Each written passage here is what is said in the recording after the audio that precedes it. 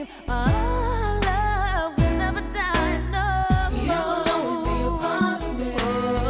I'm part of you indefinitely. Boy, don't you know you can't escape me. Ooh, darling, 'cause you'll always be my baby. It will linger on. Time can erase a feeling that's strong. No, you're never gonna shake me. Ooh, darling, 'cause you'll always be my baby. You can only capture that shit once.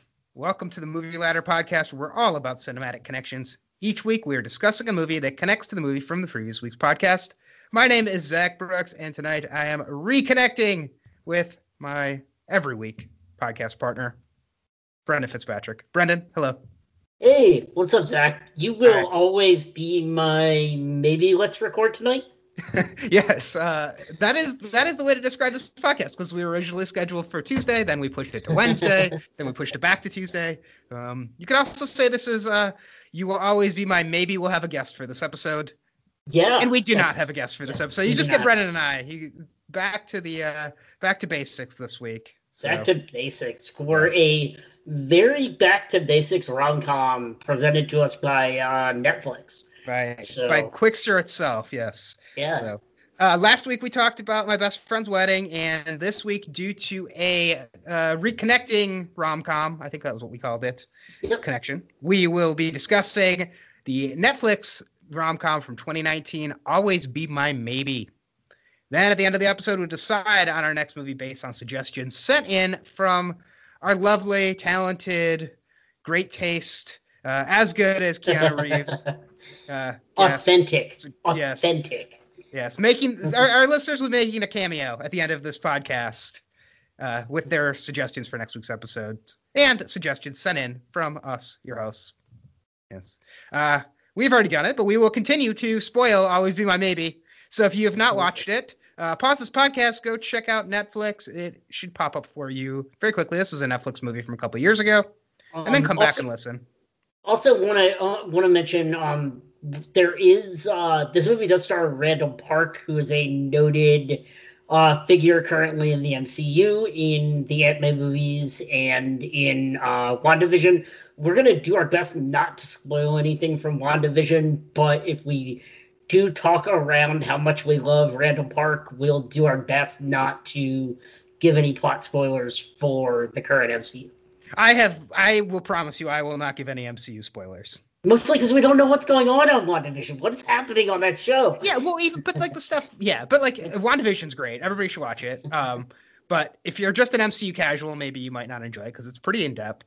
And I don't know. I mean, Randall Park's on it, but I feel like the stuff that is spoilerable about WandaVision would not be the stuff with Randall Park. Correct. Yeah. So, but Randall Park is great. He is great. Brendan, will we have any fresh off the boat spoilers on this podcast? I don't believe we will. I have never seen the show. I know that it was very popular when it came out a few years ago, and I think at this point it's been canceled on ABC, which is... Oh, really? Oh, that's too bad. Which is unfortunate, or at least they're not currently filming any new episodes, but it does... I mean, I know that it was highly successful and was one of the few touted new shows like that was supposed to save sitcoms. I've only seen a little bit of it, and I actually really like Fresh Off the Boat when I've seen it. Fresh Off the Boat is also created by Natasha Khan, who she was the executive producer of Fresh Off the Boat and is the director of Always Be My Maybe. So should we connect to Fresh Off the Boat next week? I did not realize that. Do a season rewatch. I would, if this were the TV Ladder podcast, I would certainly want to get into some ABC sitcoms. We could go with Fresh Off the Boat and then To the Goldbergs, which is another one I love. Well, I feel like if you were going to connect Fresh Off the Boat to anything, I think it's pretty similar to Modern Family.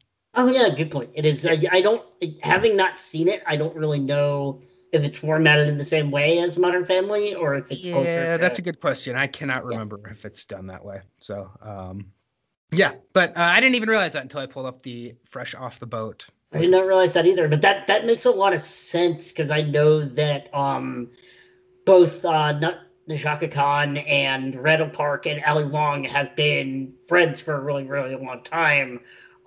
Something I have written down for production for this movie is that Ali Wong and Randall Park both became acquainted while they were in college together, studying theater, and were part of an improv troupe together.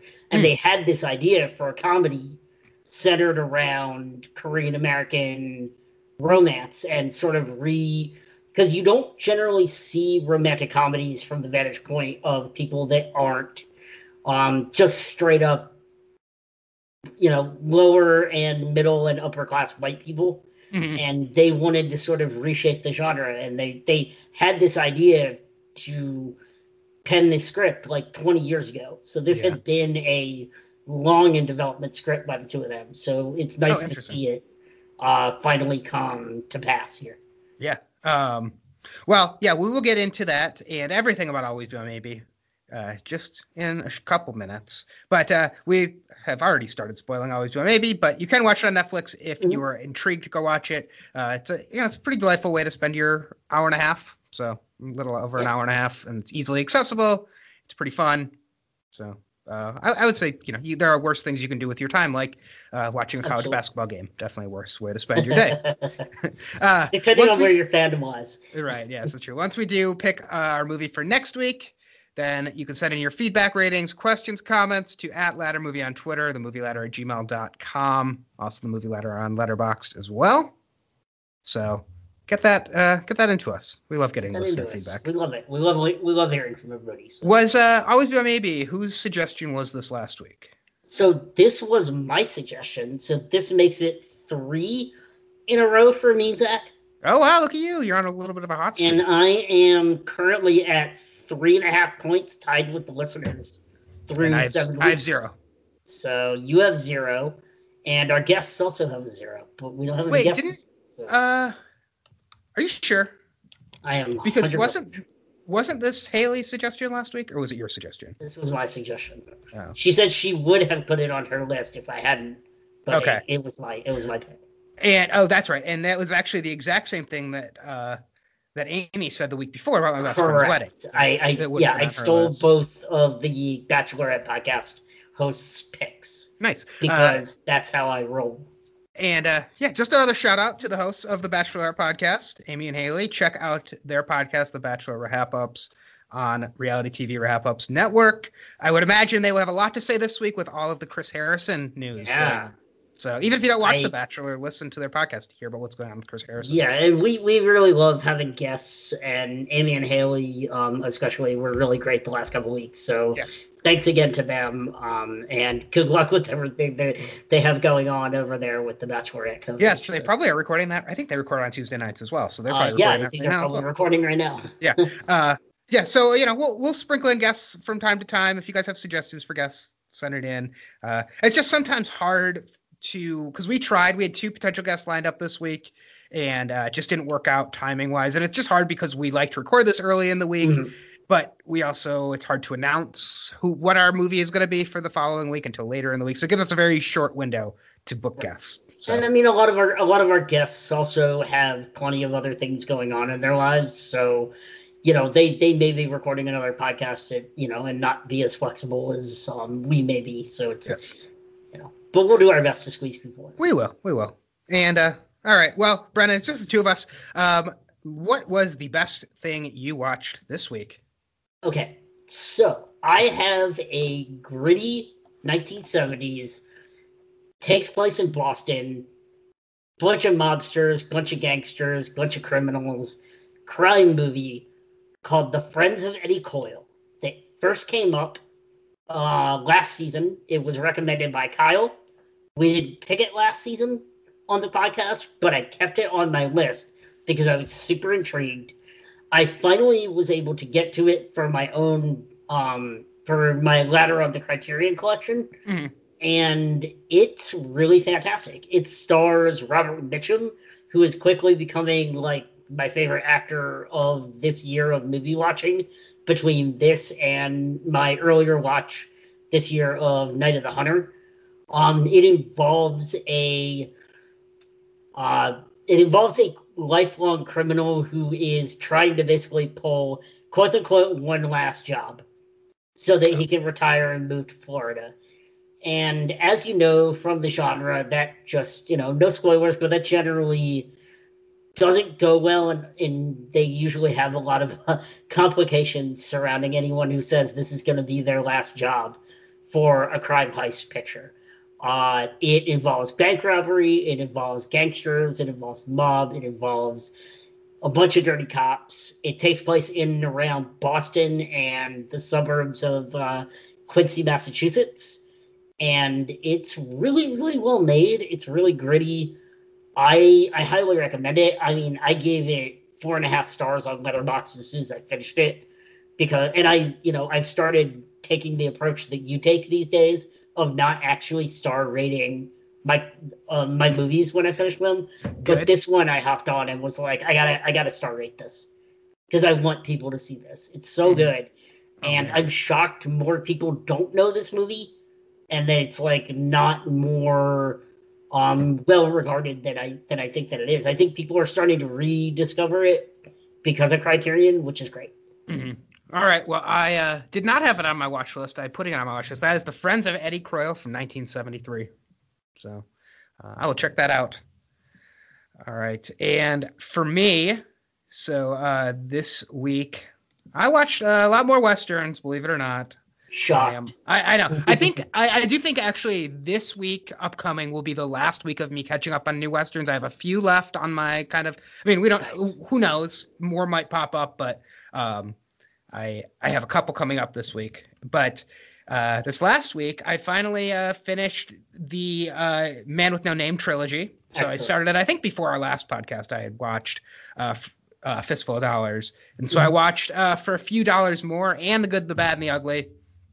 Both really great. I think The Good, the Bad, and the Ugly is the one that more people prefer. I actually kind of go back and forth. I think I might have actually liked For a Few Dollars More than The Good, the Bad. They're both really, really good. They're both right next to each other. I'm working on a top 10 Westerns Letterboxd list, and they're right next to each other. It's just a matter of which is ahead.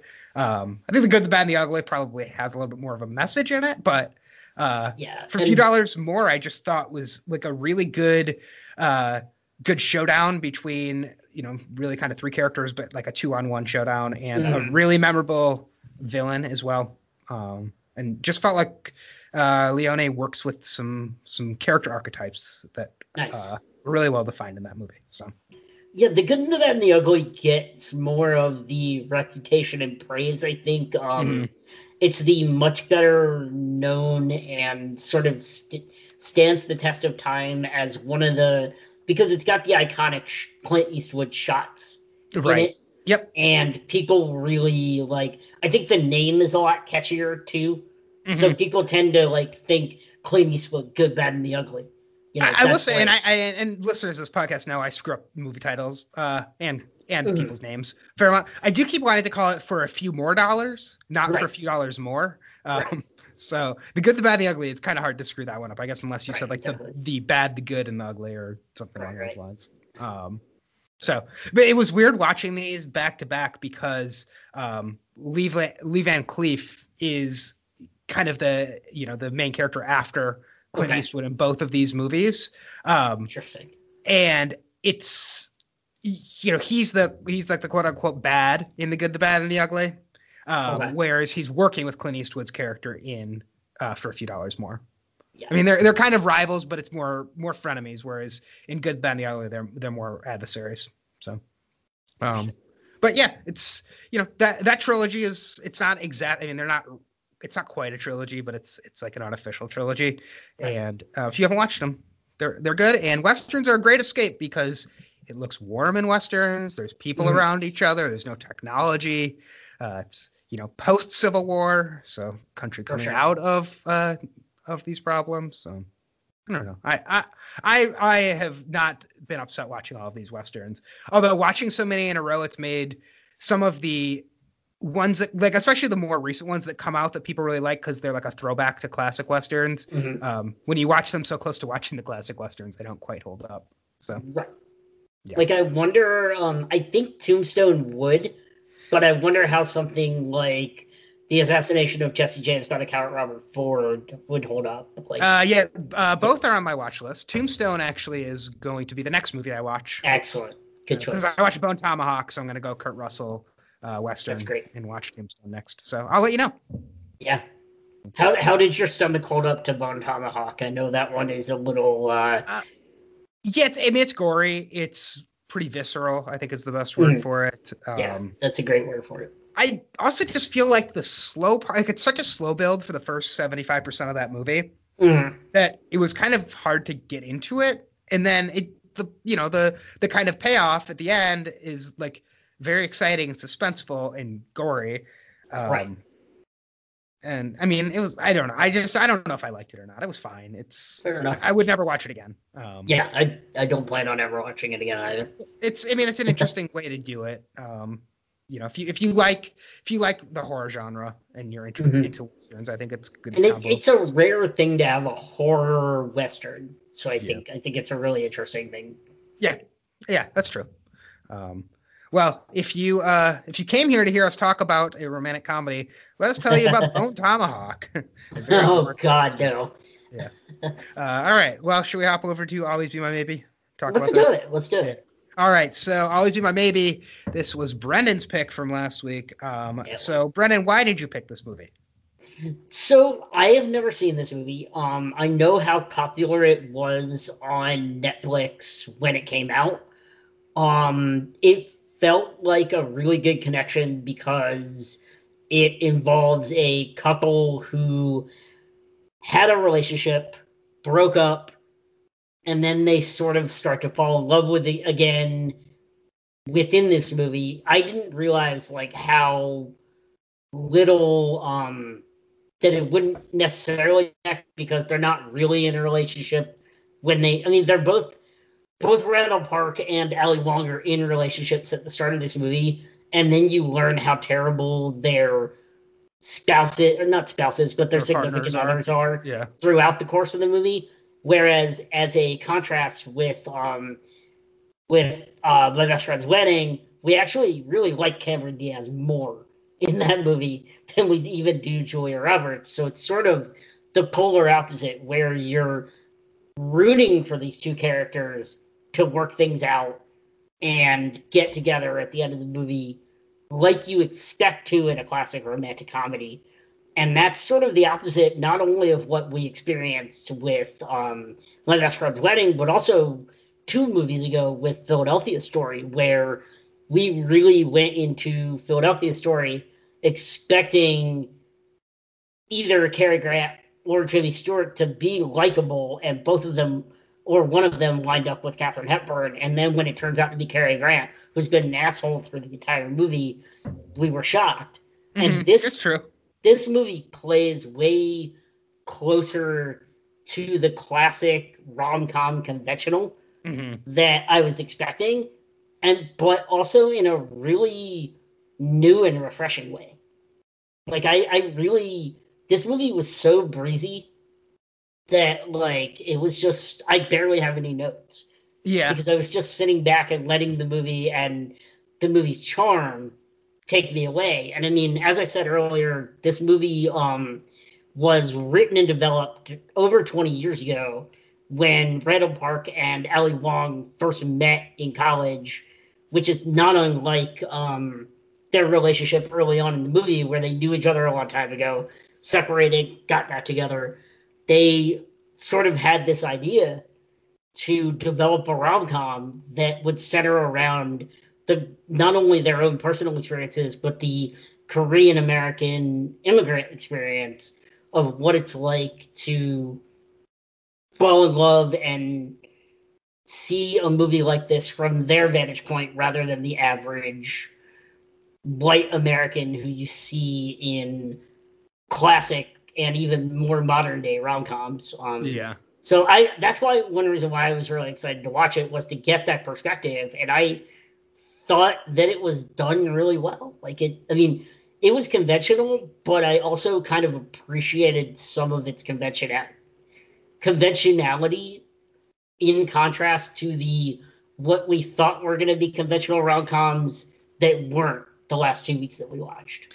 Yeah, that's a good point to compare it to the other movies that we watched. And convention, I think, is a good word for this because it is pretty conventional. I mean, it does kind of check so many of the romantic comedy boxes. I mean, even if you think about when we had Amy on a couple weeks ago and she said, yeah, usually in romantic comedies, you have a character who's a writer or who's doing something creative. And we have that with both of them, right? We have one who's doing something creative with food and one who's doing something creative with music.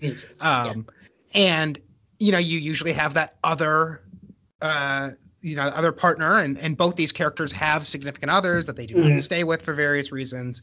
And then, you know, sometimes they get together at the end. In My Best Friend's Wedding, they do not get together at the end.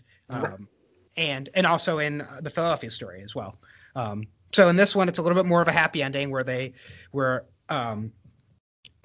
Marcus has he has the big speech for Sasha, and you know, he thinks it's not good. I thought it wasn't that great either, but she liked it. It touched her.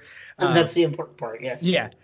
And as I was watching this movie, all cards on the table. I started watching this movie and I was not in a great mood. The first 15-20 minutes of this, I was laughing, I was smiling. I actually really was kind of escaping in it. I was enjoying it.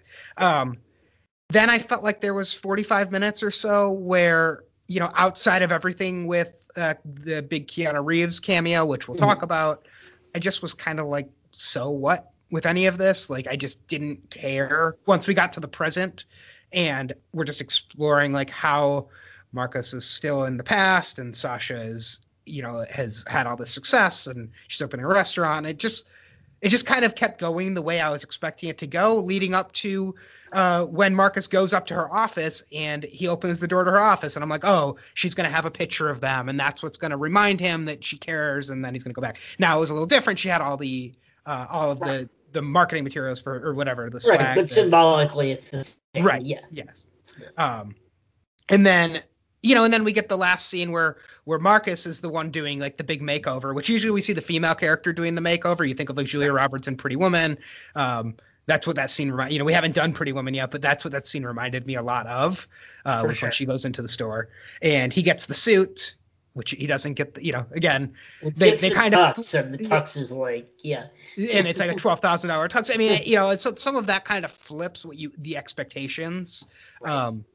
But, you know, and then we get the end 10-15 minutes where the restaurant that she's opening is actually, you know, is honoring and in a memory of Marcus's mom, who was kind of Sasha's mom growing up as well, Judy. And, you know, exactly what you would expect that all of these fancy restaurants that we've been seeing that are so ridiculous throughout the movie, what she's doing is a more down-to-earth restaurant. Yeah. And so I just overall felt like so much of it was very predictable. And when it did exactly what I was expecting, maybe not the way I was expecting it, but just the twists and turns that it took were, yeah, I've seen this in a lot of romantic comedies before. What I will say, though, is there were moments when the humor actually was unexpected and the jokes dropped unexpectedly. And that was some of the parts where I really laughed. I mean, I think everything with Keanu Reeves when he's in it is really, really strong. Yeah. And then humor wise, there were a couple other jokes, like when they have the big fight and they're in the Burger King. And then the guy's like, welcome to Burger King, selling flame broiled burgers since 1954. I thought that was pretty funny. I really loved what he's like, do you want it to go? Because you could take it and cry in your car. And I'm like, oh, yes, please. And, you know, like that stuff was good, but not to rag on it, but that joke of just outside of frame is the punchline for the joke. Like what you're seeing on screen, you're waiting for it, is one thing, and then the camera pans over a little bit and they're in line at Burger King, or the camera pans over and she's been screaming into the phone, but the window's open and all the kids are hearing her screaming at her boyfriend. And it happens a couple times during the movie where it's funny and it's cute, but it's just not as clever, I think, as the movie thinks that it is. And so I think that's where I just get like, I would recommend this movie. This is where it's hard for me to say, because not to compare it to Bone Tomahawk, but like I feel this, I would give this the exact same rating I would give Bone Tomahawk, in that Oh God. I liked it. I'm glad I watched it. I probably would never watch it again, and I would probably recommend it to somebody to watch because why not? Right. But I wouldn't put this on any top lists. Like, it's not on my top romantic comedies list. And I do think like you talked about too, like that it's not just about a bunch of white people is really good for this movie. And I did really like seeing that perspective, the perspective of these two characters, especially when they're kids in the 90s, because I could understand that as being a kid of the 90s. And I see these two Asian American characters who are friends, who are, they only understand each other really. Like that's like their closest friend.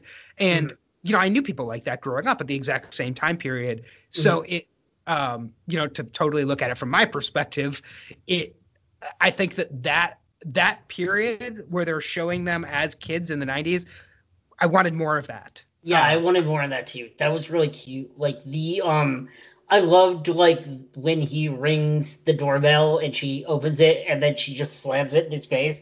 It's just like, haha, just slam the door in your face. That's the joke. And that was like, okay, yeah, that is really funny. Yeah. that's the sort of charming stuff I wanted more of for sure too. And instead the movie sort of subverts to some of the rom-com tropes but I think what it does with that is that it gives you two after writing it where you really buy both the affection and the issues they have with each other. Yeah. And you know that they're going to like work through that and everything's going to be fine and they're going to get together in the end. And that's kind of the point of it to a degree because it sets up from minute one that they're going to get together at the end because they were always meant to be together because they're the only two that understand each other. And I do think that I do definitely think that the leads in this movie are really great. In Randall Park and Ali Wong, I think they have really good chemistry together. I thought Ali Wong gave a great performance. I really actually liked her character being this, this driven restaurant professional, like so successful. I could totally buy that. And the way that she acts, the way she performs, her phone voice that they call out early in the movie, which never really comes back. And I would have liked if somehow that came back around to maybe not have an impact on the plot, but like the idea of a phone voice and that somebody is putting on a front in the professional world. I mean, it's the same thing you and I are doing, right? Like we're talking on these microphones, and the way we were talking before we hit record is like we have totally different tones than our podcast voice. And so I thought like that right up until that point was where I was like, this movie is actually dealing with some interesting ideas. And then it just kind of gets to like, will they, won't they? Right. He has a girlfriend. As soon as she gets approached at the bar by somebody and they've both deleted texts that they were going to send to each other to reach out, you're okay. And then when they meet up at the farmer's market, it would say, like I said, coming a mile around the corner, that she's going to say like, I have a boyfriend now. I've met somebody. When he's ready to, when Marcus is ready to profess his love to her. Right. And the thing that saves it from being the ultra super conventional at that point is that the way they subvert it is really interesting and something that most movies wouldn't dare to do, in that they don't just make it some douchey guy.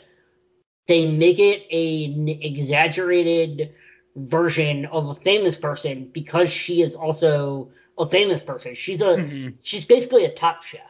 She's like a world famous Padma Lakshmi-esque, Cara de la Guardia style chef. You're dropping all your top chef knowledge on the listeners. Who's world renowned and could be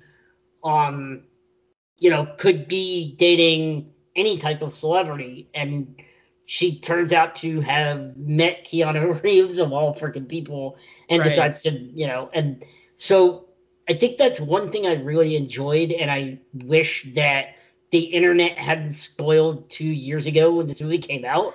Like I knew about the Keanu thing, and I wish it hadn't. Yes. But it also didn't make it any less effective because I didn't know what that meant. I didn't know how long he was in the movie. I thought maybe it was just a cameo. Right. I didn't have any context for that. And the fact that he's in it for for the meat of the movie, for a solid 20-25 minutes in the middle, just like is fantastic, because it really, right when the movie is starting to feel very conventional, it does this wacky thing to sort of save it from being run-of-the-mill rom-com in giving you an outrageous performance. Yeah. So with the Keanu stuff, so I remember hearing that he was in this back when this came out, and then I forgot. But I think this was this might have been like the same weekend that John Wick 3 came out, or right around the same time John Wick 3 came out. So I remember it being like, oh my God, can you believe like John Wick is in this? And he looks the same too. It's like, can you believe John Wick is in this Netflix rom-com? Then I totally forgot that he was in this. Even when we picked the movie last week, I totally forgot he was in this. And then Av, our old podcast co-host on this, he said something about like, great cameo coming up next week. And then I was like, oh yeah, there is. I'm like, oh yeah, I do remember there was a cameo in this movie, but I don't remember who it is. And so I like in the back of my mind felt like maybe it's Keanu Reeves, but I'm like, it could be a lot of other people. I just can't remember exactly who's in this. And it wasn't until you see just the back of his head and you hear like a super deep voice that is not Keanu Reeves's. Like it's like the bass is turned way up on Keanu's voice. It doesn't really sound like him, like they're trying to disguise it. But at that point, I was like, oh yeah, that's Keanu Reeves. And so then I knew that Keanu Reeves was going to be the cameo. So that might have also been why I felt like it was so, it was so predictable that she was going to be dating somebody. And it's like, and then like the reveal of who she's dating, like, it's going to be Keanu Reeves coming around the corner at that point. And so, the characters are surprised. I was not. Now, I think the performance still had a lot of surprises in that whole scene, where they're in that ridiculous, like, gastro food. The gastropub was really fun. Yeah, no, not gastropub. What is it called? It's called like gastronomy, like food gastronomy or something. There's a restaurant like that in DC as well, where everything. It's a Jose Andres place. Yeah, it's like called like Mini Bar, I think, or something. Or as Daniel Day-Kim would say, Jose Andres. Yes, and I did love Jose Andres being referenced in this movie, considering that we talked with Haley Strong last week, and her and I went to a Jose Andres restaurant when she was in DC many years ago. Yeah, we went to William Mill. Yeah, it's like a nice, restaurant ladder as well. Yeah, it's a restaurant ladder. Going back to last week's podcast. And that whole scene is really funny. Like, just it is very over the top, but it's you also could see that being a real restaurant where it's like, this is Caesar salad flavor, right? Like, this is taste of Caesar salad, or what are they like? This like peppermint bubbles or something like that. And then I did actually laugh out loud. The one time I really laughed pretty hard during this movie was when they said that you can get the venison and it comes with headphones so you can hear the sounds of the animal that you're eating while you're eating it to complete the circle of life. And then Keanu Reeves in that scene where he just starts crying and he's like, I'm so sorry. Like, I thought that was all really funny. So, well, did you notice something when he starts crying and like touches his glasses? No. His glasses don't have any lenses. Oh, didn't he reference that the glasses were fake glasses or something? Yeah, so they're fake glasses, which makes him wearing them throughout the thing even funnier. Mm-hmm. And he had, like, Keanu Reeves, apparently that was his own idea in when they let Keanu sort of come up with what the exaggerated version of himself was going to be. Mm-hmm. When they pitched this to him. Like, they didn't think they were going to get Keanu Reeves. Mm-hmm. And then Keanu Reeves read the script and was like, I'll do it, but I'm gonna play like an over the top version of myself. That's the only way it's gonna work. And he was like, all right, so I want to have my own dialogue and come up with my own wardrobe and wear my own glasses without lenses. It's like, they're like, all right, fine, whatever you want, Keanu. Yeah. And then he tries to fight Marcus in this, and he has that. I mean, his apartment that he lives in is so like that had such a cool view. I think it was a penthouse hotel. Okay, it wasn't even a like where he lived. I could totally see that just being like some place that Keanu Reeves has, and he's super rich, and he references that like the dinner was $6,000, but it was like one of his residuals from Speed. It's just like. Yeah, But I loved it. all of that really elevated the middle of the movie for me when I was just kind of like, okay, yes, like they're both going to start seeing people, then they're going to break up with their people, one's going to chase after the other, like exactly kind of the way Exactly. the plot points it hit were exactly what you would expect that movie to hit plot For point sure. wise. And you also expect the girl that Randall Park is seeing to wind up with whatever Yes. douchebag she's dating. So that, yeah. Right. And then when it winds up being Keanu Reeves, you're like, yeah, okay, that's fine. She can stay with Keanu. It's cool. I did like Marcus's, like his band. I thought like I liked everything that played out with them, where they accidentally order the tennis balls and then it ends up playing out that the song that they write that kind of ends up being their breakout is all about bouncing like a tennis ball. And it has that like the line in there, you really can bounce any ball except it will bounce really like any ball except a football. Right. I thought that was really funny, yeah. So some of that stuff is fun. I just thought, yeah. like, I just wish we had gotten more from the band, because you sort of just like get their personalities, like who these band members are, really towards the end. Mm-hmm. And I wish they had been there from the beginning. Like, I wish you had gotten to know a younger version of the people that were in this band when we met the, high school version of Randall Park's character. Right. Like, if we had gotten those people a little younger, like we did Veronica, like a real version of them where they actually had dialogue, it would have meant more towards the end. So I thought the band was a little underdeveloped. Yeah. I just think like, the stuff that could have been really interesting in this just wasn't explored in favor of your standard romantic comedy development. And right. that's where I get really hung up on this. Yeah, I think so too. And like Veronica is really there to be the sassy best friend who's there to give a one-liner. Right. And that's it. But it's also like intentionally that trope. So like you don't see her for 20 minutes at a time in this movie, and then she comes in to give a line and then goes away again. Yeah, I did wonder. I was like, is Veronica still in this movie? And then she shows up towards the end. But the same thing happens with the dad, with Mr. Kim. Like Harry disappears for a solid 30 minutes of the movie, and you're like, all right, I guess we're done with that character. And then he comes back at the end, and you're like, oh yeah, good. I'm glad we're not done with him, because I was wondering where he was, and it turns out he had fallen in love with a singer at the birthday party earlier. Yeah, that's a fun callback to the birthday party scene. I just like, it's. Usually I am all for things being short and concise. I think that there's so much that could have been explored, especially considering this is on Netflix, that this really could have been a season of a show where even if it's kind of set up where it's like a flash forward where you're seeing them as kids and then you're seeing them as adults. Right. And it's set up like Lost almost, where you're seeing flashbacks and flash forwards throughout the show.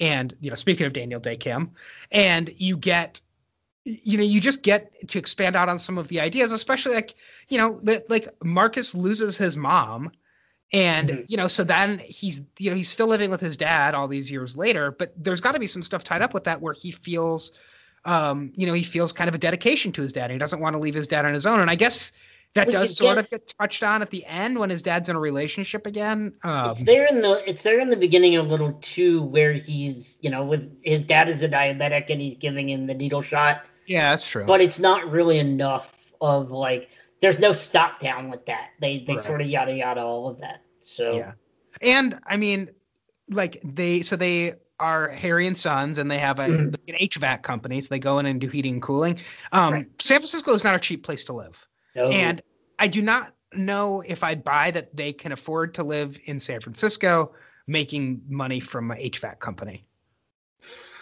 Depends what neighborhood, I guess, but yeah, I don't know enough about the real estate in San Francisco to say for sure. Maybe if one of our listeners is in the Bay Area, I know that. I think it's less so the real estate in San Francisco and more so like, could you make that much money running an HVAC company? Maybe. I guess it is a pretty specialized. The weather in San Francisco? I mean, it's pretty. I don't know, cloudy. It's like cloudy and cool. But I mean, everybody needs HVAC. It's just a matter of could you make enough money doing that to live comfortably in a place that's that. I mean, San Francisco is more expensive than DC. So, True. and for Marcus, like he works at the HVAC company as well, and then also has this band on the side. Right, and it did seem like their house was pretty okay, the one they were living in Yeah, San Francisco. So yeah, I think they would be struggling a little bit more. But I mean, that's a little nitpicky, but when you put a movie in San Francisco and you see, I mean, there's a lot of talk about like hipsters coming into San Francisco and gentrifying and opening coffee shops, and they get referenced a lot of times, like the way San Francisco has changed, which probably comes from the writing. I don't know where Randall Park and Ali Wong are from, but if they're from San Francisco, it would make sense that they've seen their town change over the last 15 years, and that's what they're commenting on. I believe I had this written down. They both went to college in Southern California. Mm-hmm. At an offshoot of UC, I believe, but I don't have the specific school, do I? No, I don't, that I can find right away. UCLA. They both attended UCLA. Okay, yeah, but that's Southern California. But so that's not LA, not San Francisco, so I don't... But, yeah, I mean, I think that this movie does some stuff really good, and does just some stuff very standard. Which is fine. It's just there's been so many romantic comedies that, like, what makes you that much different besides the fact that the two lead characters are Asian? And this movie does have great representation in general. It's got a very diverse cast. It's got a very diverse crew. Especially after My Best Friend's Wedding and The Philadelphia Story, which both were not diverse at all. It is nice to get this movie in the mix. So absolutely, yeah. All right, my next question. Please. And what I was expecting. So I was expecting Always Be My Baby to be kind of something that like was an early song in the movie, maybe something they connected over, maybe a school dance, they danced to it or something. And it does not play until the very end of the movie, until the last scene of the movie. And then the title pops up and it says Always Be My Maybe. Well, Always Be My Maybe is never at all referenced as a line, as an idea, anything in this movie. And so I don't understand the title at all. I don't quite either, and I also don't understand it because it's not Always Be My Baby, it's Always Be My Baby. Right, the song is Always Be My Baby, so it's like... So it's a play off of that phrase in that song title, but it's... It was never played off. It's like a joke that is just written as the title of the movie, but it never actually comes up. And I don't even think that Always Be My Maybe describes them, because they're not... Always My Maybe would imply that they were never like, maybes because they had that huge fight and broke up. So there was never the only person they were a maybe to was like the dad, right? Yeah, well, and it's about each other. It's not about the dad, I don't think. So, so like what would make more sense for that title to be used for is if this is a movie about them over these 20 years and Sasha is single at one point and Marcus isn't. It's like a Ross and Rachel, or more like a Harry Met Sally. Harry Met Sally, exactly. Which I did wonder if the father being named Harry was a reference to Harry Met Sally. Quite possibly. Yeah. And that's what I was expecting from this movie, and not just they were good friends, then they had sex, ruined their friendship for 20 years, and then came back together, and then for whatever reason they reconnected and had sex again and became a couple, and then got together. Like, it just was... This movie I don't know what this movie should be called instead, but Always My Maybe is just not the right title for this movie at all.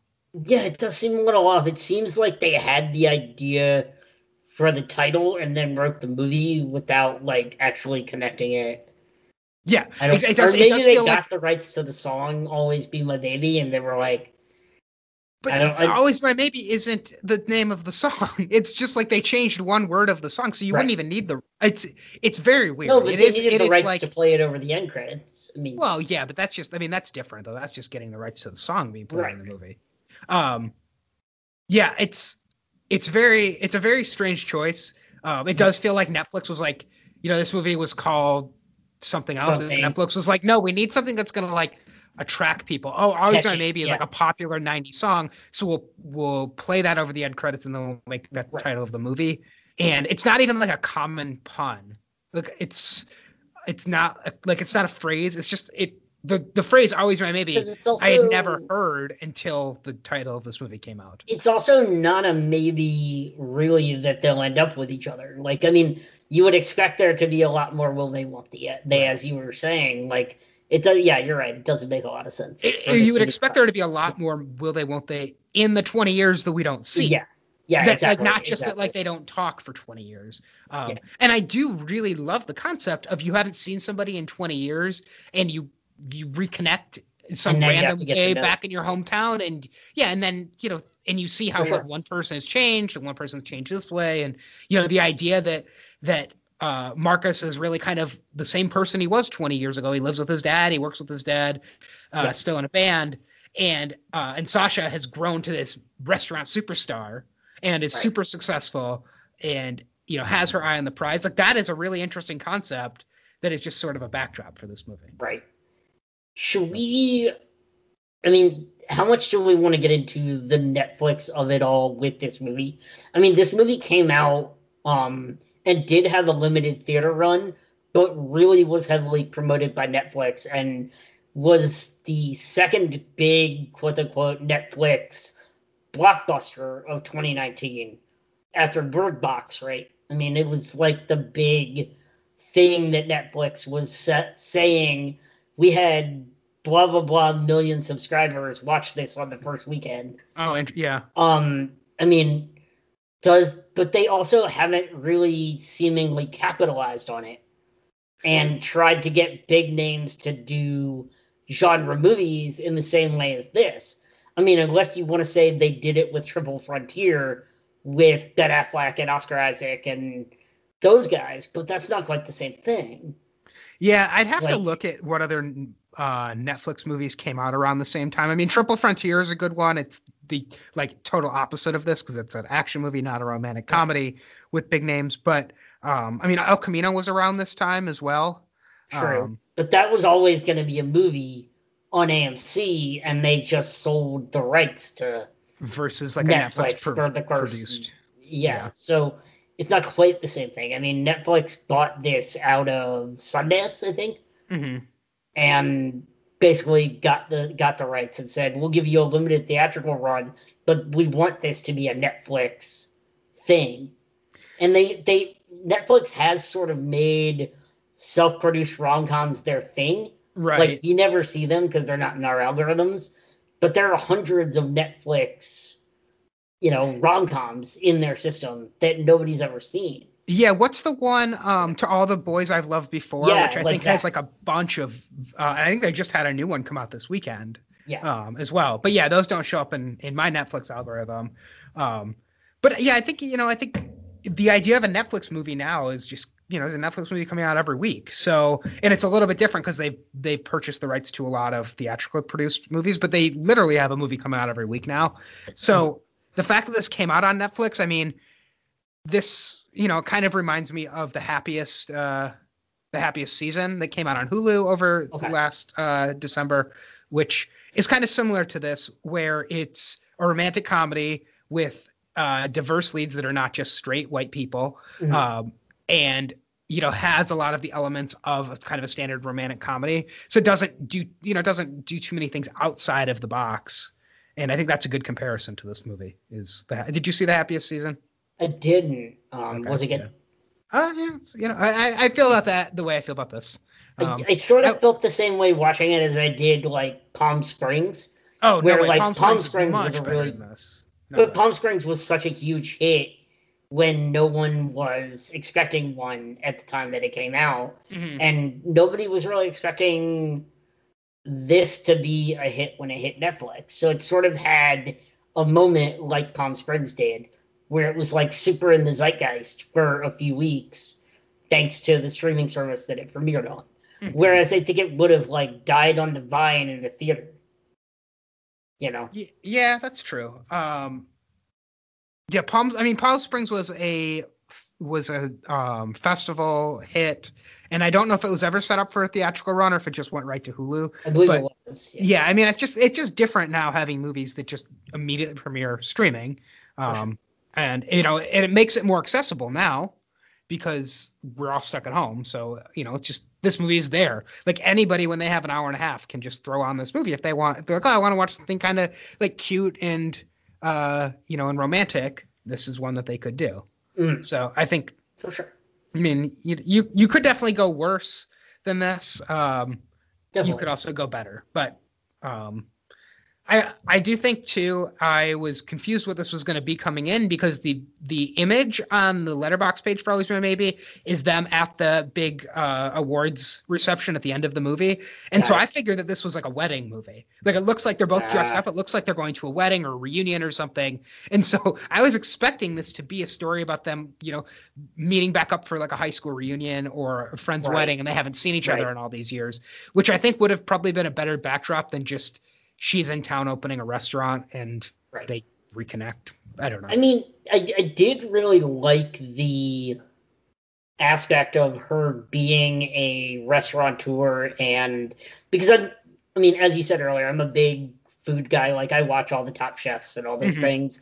Like it tickled me to have that as an element of it, because I've watched all of these Food Network and Bravo shows where they talk about how culinary taste has changed and all these famous restaurateurs are opening, restaurants that don't actually feature the cuisine of their culture, but they claim to. Like it's one of those things like Dave Chang always complains about with his show. What was his?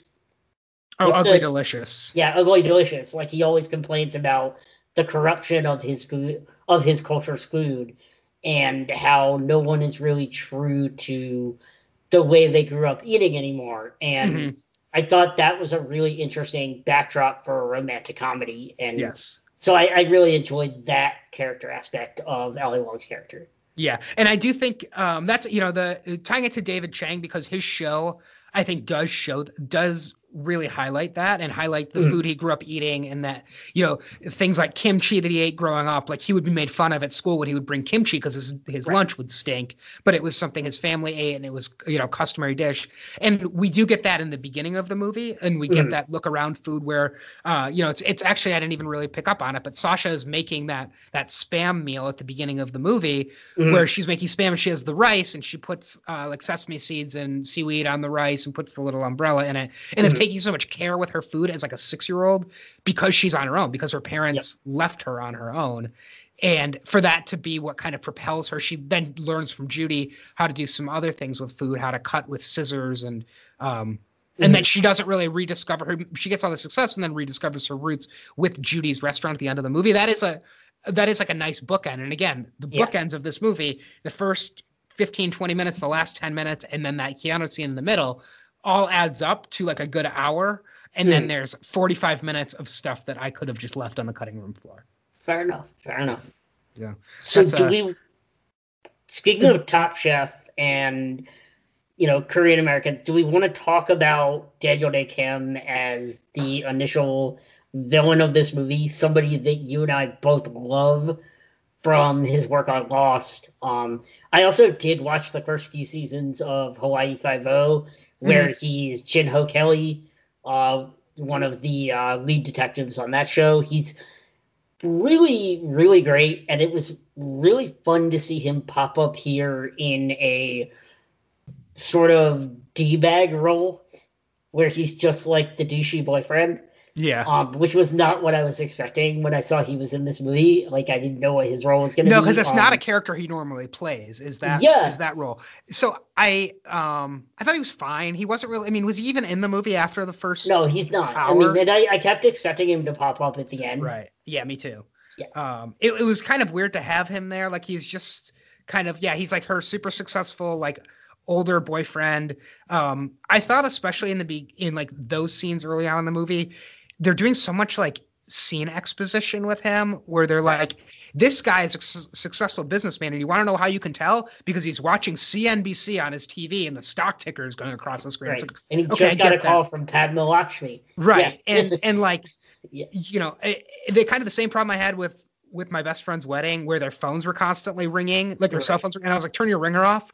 Turn your damn texting clicker off when you type on your keyboard. Nobody has that clicker on anymore. And every key you're clicking, both of the characters in the back of the limo, it's like click, click, click, click, click, click, click. Like, turn that damn thing off. You can feel your phone vibrates when you click something. You don't need to have the sound on. So yeah. I mean, again, something they could have done more with, the fact that she was dating a celebrity and now she's dating your kind of average Joe HVAC guy. They kind of touch on that, but it just was like Right, it could have been more. It could have been more. But, yeah. Like, I feel like they could have had him come back and be the villain that, like, screws up a performance that Marcus is doing. I mean, I guess then you're getting into, like, rom-com cliche territory, but... True, and maybe that's what they were trying to subvert by not having him come back in the end, but... I wish they only got him for a day of filming. But I always want to see more of Daniel Day Kim. I mean... Yeah, they could have had any. Honestly, like, if this wasn't somebody who's in Lost, they could have had anybody in that role. Right, exactly. Like, it wouldn't have bothered me if it was anybody else but Jin Soo-kwon. Yeah.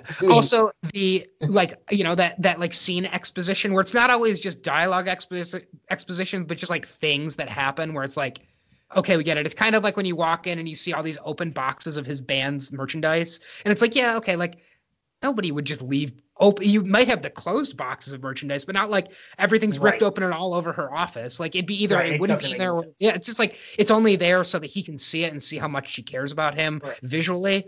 And then there's a scene right before they get in the big fight in her apartment where she's where Sasha is like cleaning her face and Marcus is shaving, and Sasha says, "I can't believe we're opening Saintly Fair tonight." And it's like, yes, this is the morning of Nobody is saying like that. Nobody is saying like it.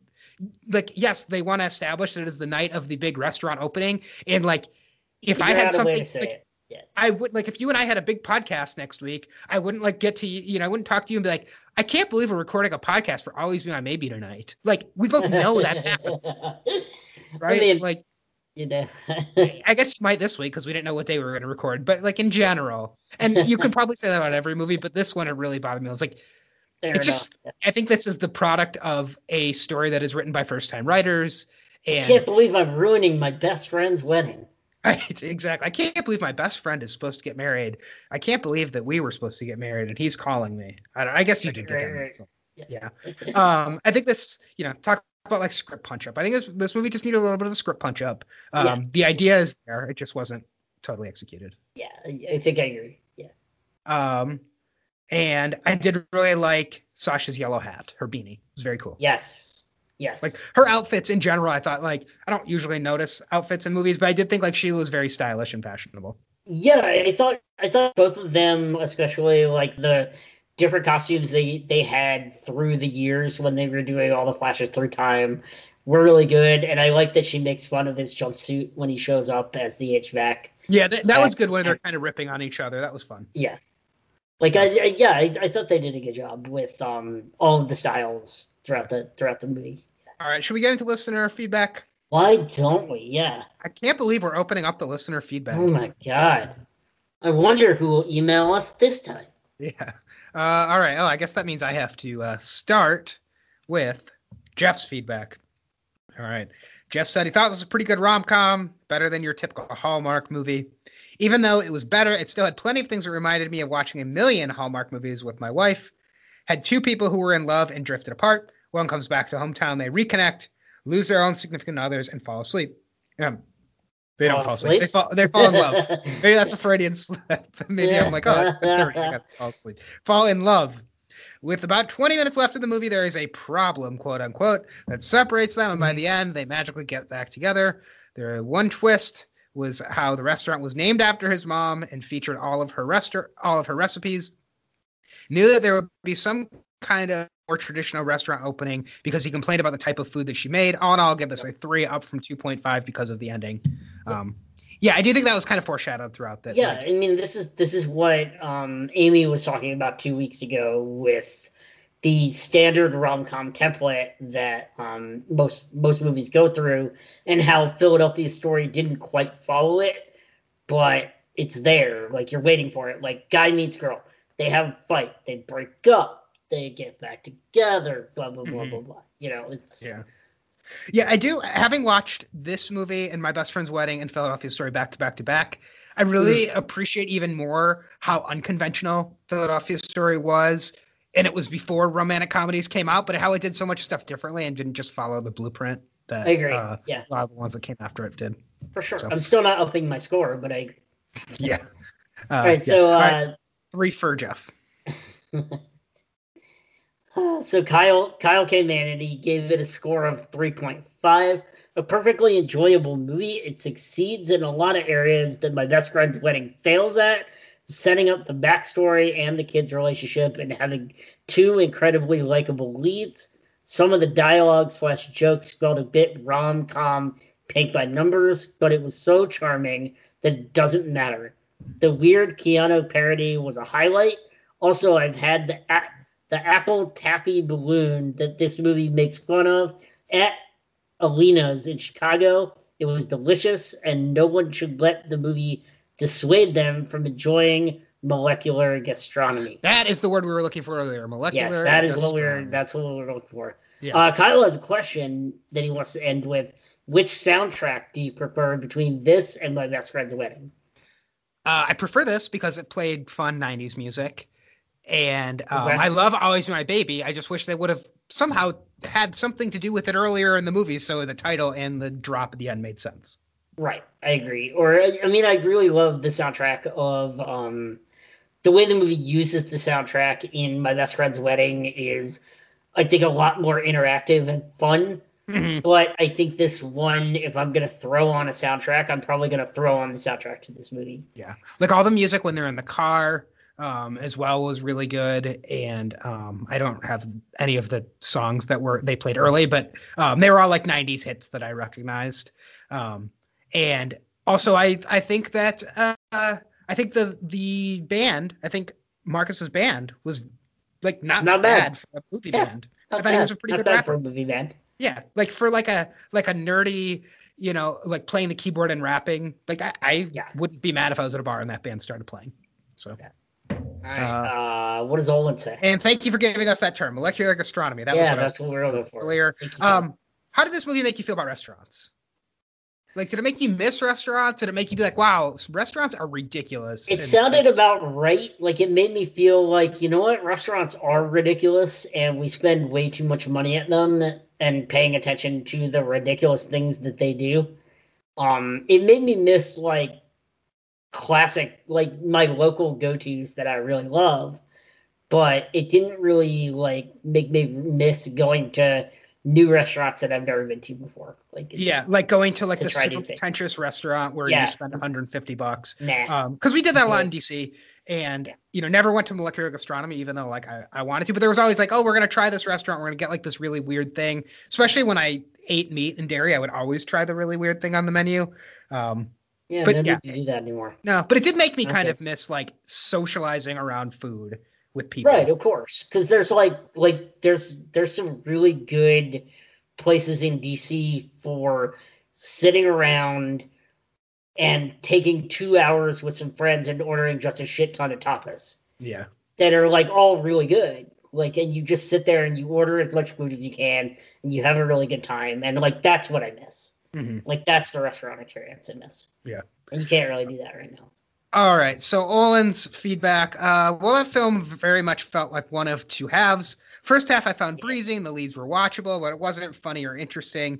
A lot of the jokes were delivered very naturalistically, which meant they never really landed. There is like kind of just like an awkwardness that you can either find, like you might find funny. I found the awkwardness kind of funny between the leads, but I could see how it just would be like, oh, that didn't land.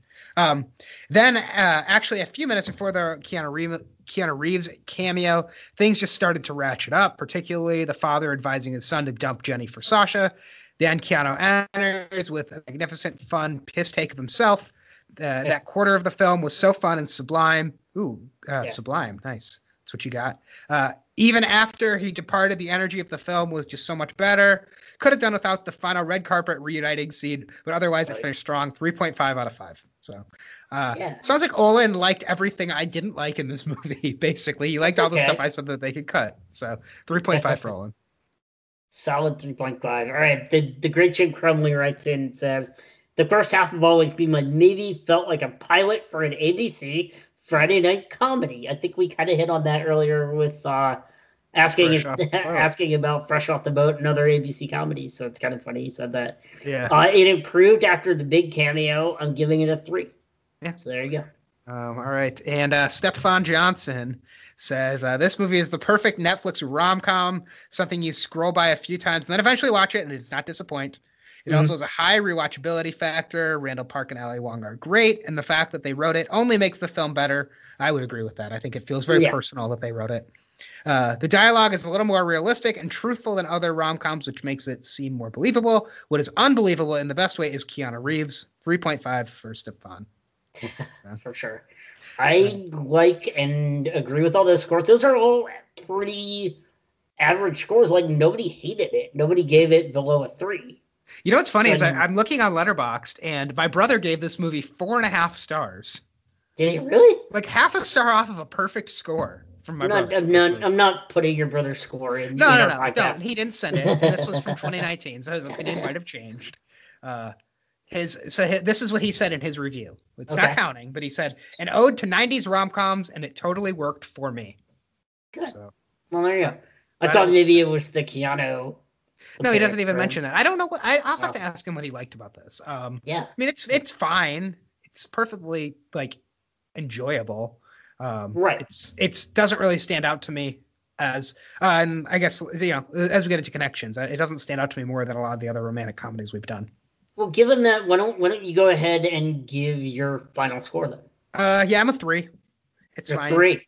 Yeah, I think 3/5 of a good movie. 1 point for the first 20 minutes, 1 point for the Keanu stuff, and 1 point for the last 15 minutes. Fair. I am going to go slightly higher than you and slightly higher than our listeners. I am giving this a 3.5. And that is mostly because I liked it more than My Best Friend's Wedding, which I gave a 3 last week. I had a really good time with this. I laughed a lot.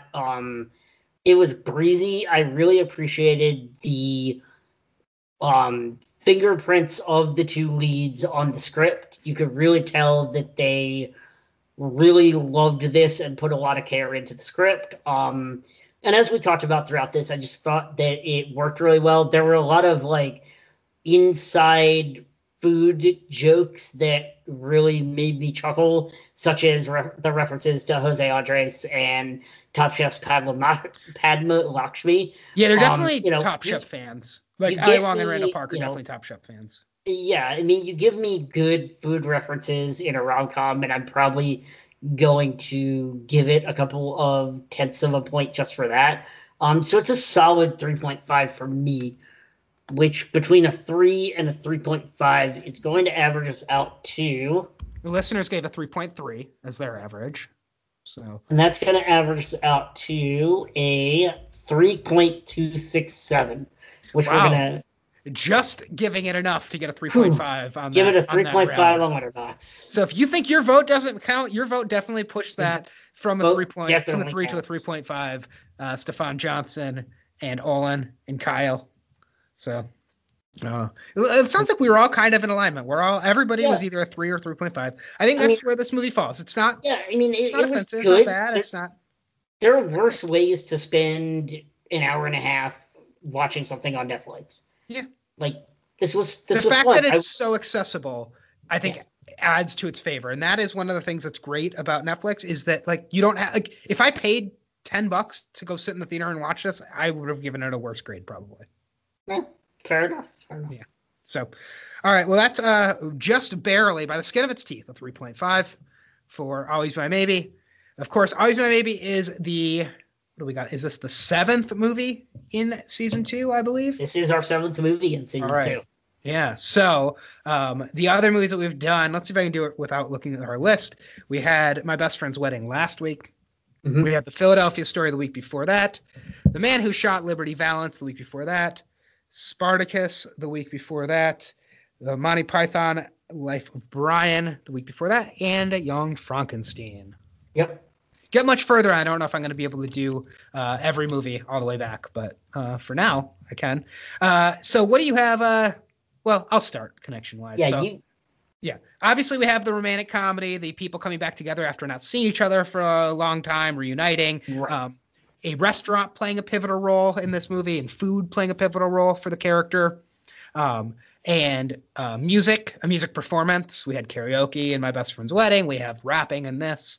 And that the time period when they're growing up and they're kids is the time period when My Best Friend's Wedding was made. So, good point. The 90s and the early part of this movie was My Best Friend's Wedding time. Yeah, and I think you also had, the what was supposed to be the unlikable person that they're actually seeing, who actually isn't that bad. I mean, Daniel Day Kim, yes, is a douche. Jenny wasn't that bad, except that she decides to leave him for the I think for she's Keanu supposed Reeves, to be but kind she's- of out there, and they don't mesh with each other, like when he's Right. at her. But she doesn't seem like an poetry. awful person. Yeah. So I mean, you kind of have that with My Best Friend's Wedding, where they're dating somebody else, and then, or at least having to pretend that they're dating somebody else. Yeah, the music and the wedding, and instead of a wedding, it's a funeral in this at the beginning. True. Where they get together, but yeah. I think you could also have Veronica and George's characters being similar to each other. True. Doesn't Veronica say that she's in a lesbian relationship? Doesn't she she? is, yes. Yeah. She said she and my wife are having a baby. Yeah. Yep. Yeah. So I think you could definitely see Sasha and Marcus, as friends. They probably went out and saw My Best Friend's Wedding together in the theaters. They probably did. Yeah. So, well, I will save that. But there was a time when we had a connection a while back where characters in the movie were watching a movie that we connected to. So yeah, that's true. That's true. Almost, she was. I did like she was watching Clarissa Explains It All in the opening scene, and like those voices. I remember that so well because you were probably too old to watch Clarissa Explains It All. I used to babysit for my little cousins, and so I've seen some Clarissa Explains It All. Yeah. Yeah.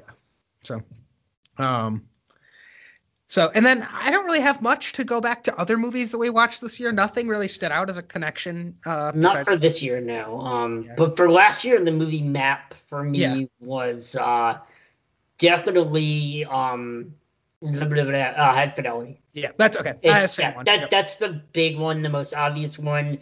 I mean, there's sex at a funeral. Always good to have sex at a funeral. Music being very important. There's an awkward moment at a concert where they're not sure if the band is going to be any good, and the band is actually pretty good. Mm-hmm. They break up and get back together a couple of times.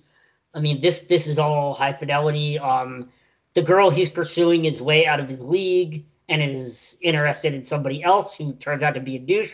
Instead of Keanu Reeves, it's Tim Robbins. I was trying to remember, was there a celebrity cameo in High Fidelity? I was trying to place it was Tim Robbins, but he was playing a character instead of being Tim Robbins. Okay. Yeah. So that's the thing. Yeah. Like he could have been Tim Robbins, but he wasn't. Yeah. So. And I do think like in High Fidelity you have Rob who owns the record store. Right. And you have Sasha in this who owns the restaurant. Like they're both pursuing their passions. And at times being told that they're selling out as well, based on music they're playing, food they're cooking. So yeah, I have the exact same movie written down. I don't think there's anything really closer in terms of connection. I mean, maybe Working Girl could have some connections. A little, yeah. But I mean, I think High Fidelity is definitely the strongest. So yeah, that was the one that immediately came to mind in like when they were having sex in the car after the funeral. Mm-hmm. After his mom's funeral, I was like, oh, this is High Fidelity. Yeah, and it's like, like that was many years in the past, and then High Fidelity was turned into a Hulu series, so maybe this could be turned into a Netflix series. That would be cool. Yeah, I do think like this movie or anything really, where it's the idea of like what you were like in 1999 versus like what you're like in 2020. And you can see those side by side, and you see how the characters grow and come together or fall apart. Like there's something there. There was a show on Fox or maybe ABC back in the early days, back like when Lost first started, and it was called Reunion. And it was about a high school. It was a murder mystery at a high school reunion. They never solved who the killer was. Each episode was a different person's perspective at the reunion, and the show got canceled before they could give before they could reveal what the story was.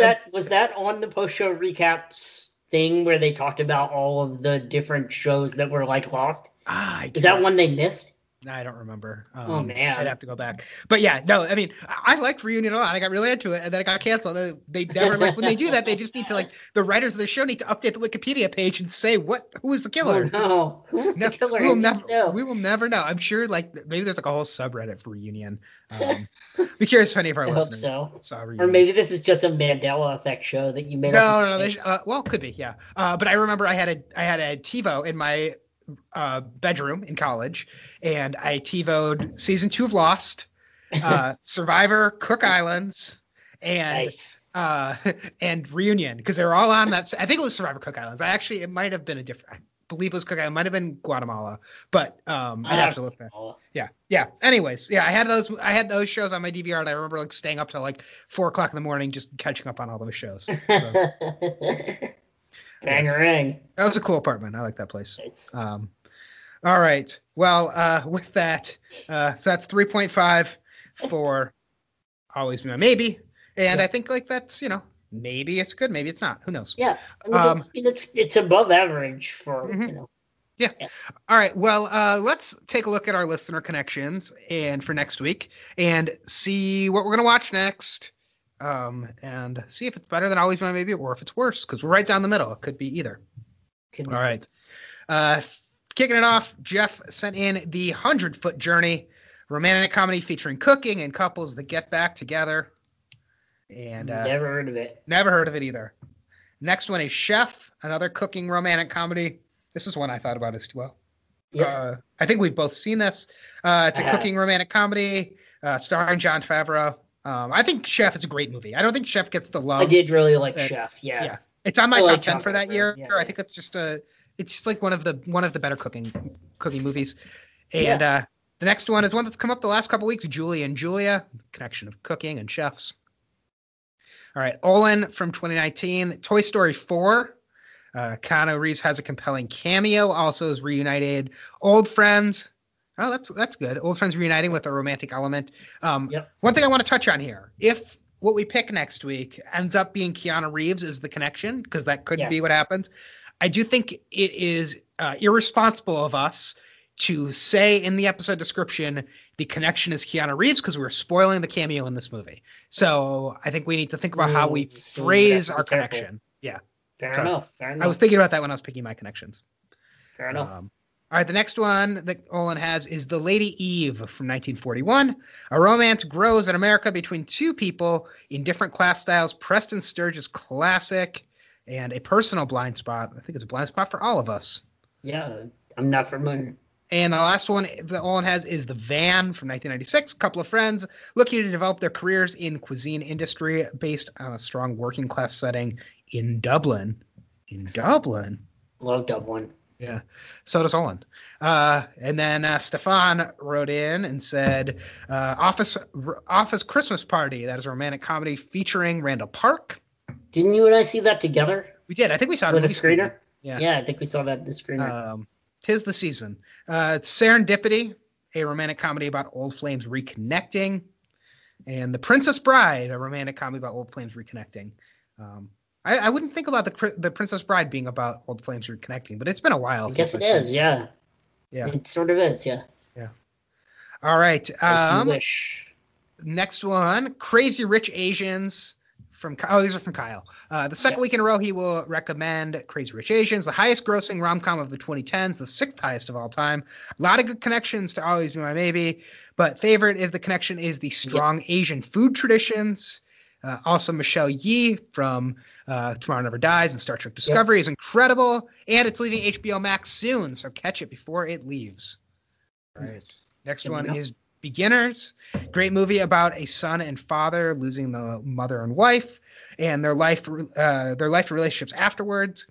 Good connection and a great time to watch this movie. The Christopher Plummer's award-winning role in it since he passed away this month. That is a good. Interesting. Yeah. And then the third one is Keanu. I do not know how we would hide that connection if we did that, but Keanu Reeves played himself in Always Be My Maybe. Anna Faris plays herself in Keanu. Well, lots of spoilers. Yes. We could call it celebrity cameos. Yes, but the title is Keanu, and we're connecting off of Always My Maybe. But that is like a very it's a very clever It's way to do it. clever. Yeah. It's clever. I was trying to think of other movies where celebrities play themselves, like an I did exaggerated too, version. yeah. Yeah, when I- actually in Ocean's 12 when it's Julia Roberts playing herself, but also playing Tess Ocean. Yes, that's another good it's one. Yeah, that's a good one too. Crazy. That's probably the highlight of that movie is that scene. Yeah. Maybe that And would then be- there's Bruce Willis playing himself. yes. Yeah. I just watched Ocean's 12 recently. I was not a fan. It was good. I didn't like Ocean's 12. I don't like it. I like 11. I like 13. 12 and 8 were kind of hit and miss. All right, honorable mention from Kyle, The Posterist, not The Poltergeist, which is what I thought this said.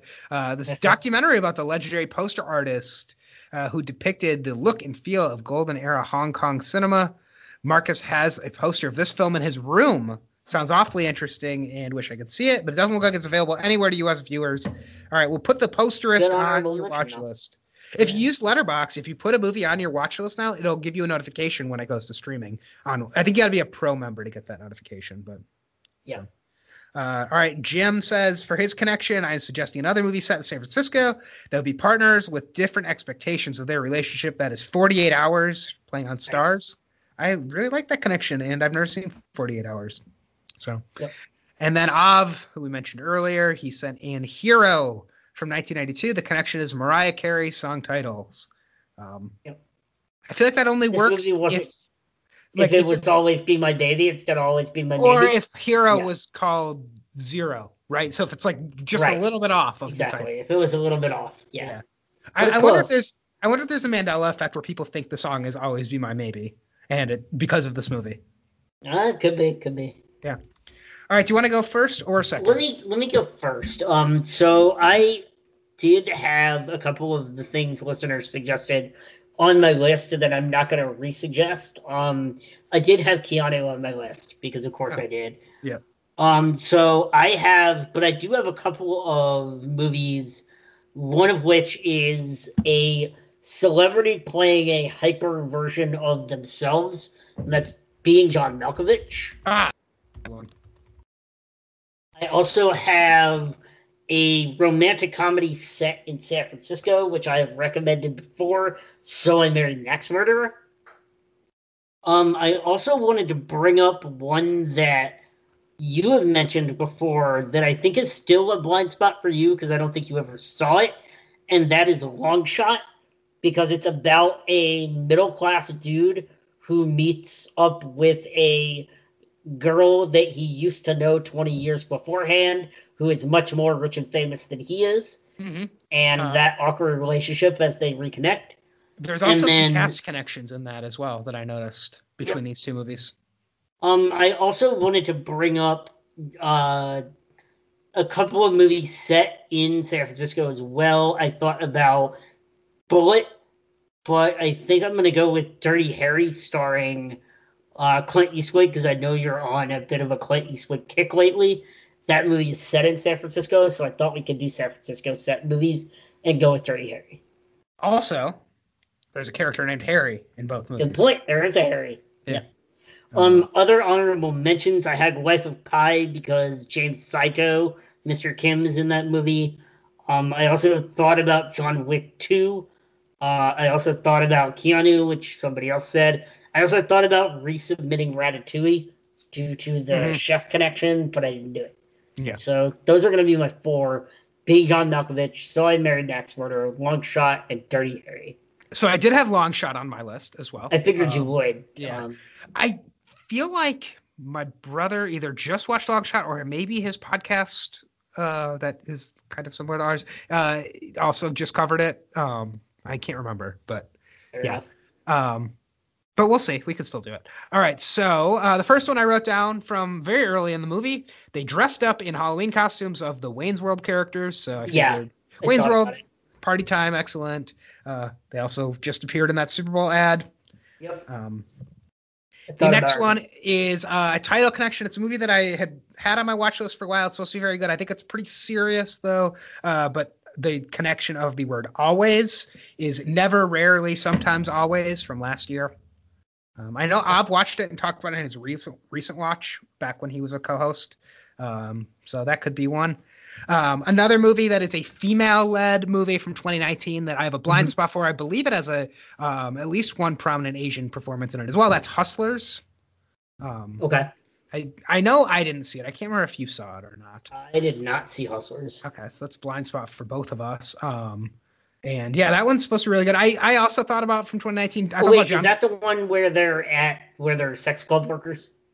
I think they're strippers. Or strip club workers. I'm sorry. Yes, I did see Hustlers. Yeah. Yeah. Constance Wu is in it. So yeah, I watched that with our older roommate Jacob. Yeah, I watched that. So I saw that. Yeah, I never got around to Hustlers, so I thought about adding. It was that. good. I liked it. It was cute. Yeah. Then I will go with So I guess I'm gonna have 5 because I can't cut one of these. So for overdone or like exaggerated celebrity cameos, this actually came up as we were talking about. I added This Is the End to my list, where like the whole cast is celebrities playing exaggerated versions of themselves, but specifically like the Michael Cera role, which is probably the most memorable. But that movie is very fun, so I like that. And then the last one, I cannot believe I'm the only one to suggest this. It would get us off of our rom-com kick, and it would be a 90s classic that we could talk about. This is the movie that the residuals of one showing of this movie nearly paid for their dinner at the Molecular Gastronomy restaurant, and that is Speed. Whoa. Yeah. Whoa. Yeah, I thought Speed would be fun. Yeah, I mean, we can go through all of these and then we can talk through it, but why don't you read what we have for connections? Yeah, so let me scroll up to the top. So we have The 100-Foot Journey, Chef, Julia, Toy Story 4, The Lady Eve, The Van, Office Christmas Party, Serendipity, The Princess Bride, Crazy Rich Asians, Beginners, Keanu, 48 Hours, Hero, Being John Malkovich, So I Married an Axe Murderer, Long Shot, Dirty Harry, Wayne's World, Never Rarely, Sometimes Always, Maybe, Hustlers, This Is the End, and Speed. Yes. I did think about John Wick 3. I think I said that, but like I would have had to. I've seen John Wick 1 and 2, but I don't remember them very well, so I think I would have had to watch 2, so I thought about John Wick 2, but I didn't put it on there. I think I would have had to go back and watch all 3 this week, and and that would have been I wouldn't have wanted to do that. Yeah.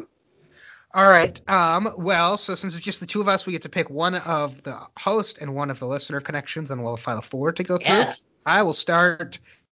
I think Beginners sounds interesting, so I'll take Beginners. Does sound interesting. I'm very intrigued. I think I will actually take the other one I was intrigued by from our listeners that I've never heard of, but it sounds interesting, is The Van. The Van down by the river from 1996. I do like that it takes place in 1996, which is when this movie basically started. And it also involves people in the culinary industry, which yes, I've been trying to get to movies about, and we don't do because they're never really that good. But this sounds good. I mean, I don't know. Actually, here's a connection. There was a culinary industry in The Man Who Shot Liberty Valance. They have that restaurant they worked in. So They did it. yeah. All right. So now I will pick one of yours. I could go really with any of the 4 of yours, to be honest. Yeah. What's Dirty Harry about? It's about a cop played by Dirty Harry is a dirty cop. Cop in San Francisco. So it's a city connection, not really much of a thematic connection, I'm sure. Yeah.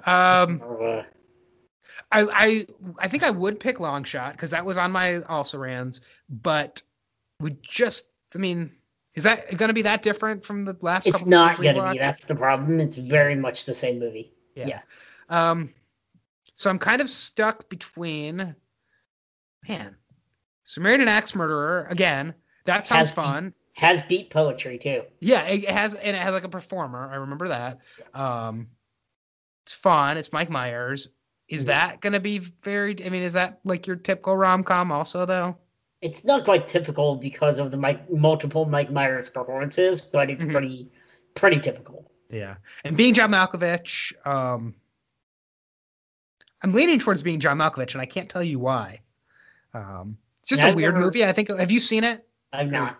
You haven't. Oh, okay. I've never seen Being John Malkovich. Oh, okay. That's fun. Yeah. All right. Being John Malkovich then. All right. And then you have to pick from my 4, which were Wayne's World, speaking of Mike Myers, Never Very Sometimes Always, Hustlers, This Is the End, or Speed.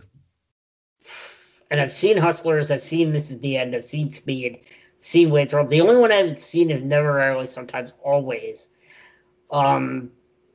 And I don't know that I'm in the mood to rewatch any of the rest of the ones that you suggested. Oh, man. I think by default I have to suggest Never, Rarely, Sometimes, Always. But... Let me just double check that it's streaming somewhere accessible. It's on HBO Max. Okay. I'm going to put it on there, but I don't think we're actually going to go with it. So. But it's I'm gonna nominate Never, Rarely, Sometimes, Always, because I mean I've seen Wayne's World a million times. Hustlers isn't worth revisiting. This Is the End. You hate Danny McBride, and I don't. Really I do, but I love that movie. I do, but I love don't really this want to thing. have that argument with you. Well, we just did. That's fine. I think. We just did. Yeah. Speed is great. Speed is really great. I mean, Speed would be like your. Okay. Oh, actually, this is what I was going to tell you. So last year. Yes. Last year on the podcast when we did, I'm just pulling it up. So this is episode 7 of the Movie Ladder podcast season 2. Episode 8. So not quite episode 7. Episode 8 of the Movie Ladder podcast season 1 was Hot Fuzz, right? Okay. And our connection off of Hot Fuzz was that they watched Point Break, which is a 90s Keanu Reeves movie. In movie.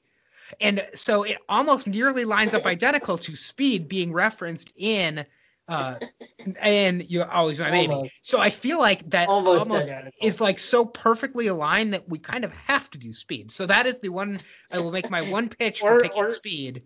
Or we have to go with Keanu. That's not the same. They didn't watch Keanu in Never, Rarely, Sometimes, Always. But there is a Keanu. That's a Keanu. Do you know the Keanu? Have you seen Keanu? It's the No, cat. I haven't seen Keanu. cat I know is it's a Keanu. cat. Yeah. I know it's a cat, but it's named after Keanu Reeves. So how do you know they don't watch Keanu Reeves movies in that movie? Have you seen I mean, it? they do. No, they do. I'm pretty sure they named the cat Keanu because they're watching Point Break. I think it's similar to Hot Fuzz where they're watching Point Break. But 'Cause I mean, haven't this seen is like Keanu. almost exactly what our connection between movie 8 and 9 were last year. It's just movies 7 and 8. So, and like Point Break and Speed are like the, kind of spiritual successors to each other. Actually, if we do Speed next week, I have a really good idea. I mean, Speed could be. So I would think be Speed really- would be fun. It would be a big change of pace. I think it's been a while since a lot of people have seen Speed. I needed to advocate a little bit more for Speed because I think that as I'm looking at what we have here, we have Beginners, which seems like it's I don't know, but it seems like it would be serious because it's about father and son losing a wife and a mother. The Van, which could be fun. I don't know how many people have seen The Van. A couple of friends looking to develop careers in the restaurant industry. I mean, it could be fun. Being John Malkovich is good. It's very weird. It would be fun to get your reaction to it. And Never, Rarely, Sometimes, Always. I think I'm not sure that the description of that movie sounds like kind of. I mean, it just sounds like kind of a little bit of a downer. But it might not because it's like a road trip movie. Or Speed, which is a total road trip movie and is totally insane and is a movie everybody's seen multiple times. And maybe we get some people who've never seen it before. And if you are one of those, if we pick Speed and you're one of those people who's never seen it before, let us know early in the week because we might want to talk to you. Yeah. All right. That's my rant. So you can pick between Never, Rarely, Sometimes, Always or Speed. I just wanted to pitch Speed because I think it's all right. So I will. I knew there was a reason why I picked it, and I'll replace it with Speed. Hey, all right. But I think we need to have a serious conversation about Being John Malkovich versus Speed. Because we could go with just the Keanu Reeves thing, or we could go with the more you're gonna do the thing you said you didn't want to do, which is ruin Keanu Reeves being in this movie by connecting it to Speed. Nope, I thought about that. So what we do is we just name the connection next week. Speed referenced in Always My Maybe, just like what we called Point Break watched in Hot Fuzz. I can pull it up. Let me tell you exactly what we made what we made the title. So last week we named What did you make the title? last year Point Break was cop movie referenced in Hot Fuzz. This one would be romance referenced in Always Be My Maybe. Is it a romance? Fine. Action romance. Sure. Yeah. All right. You I know don't what? know. What do you think, Wildcat?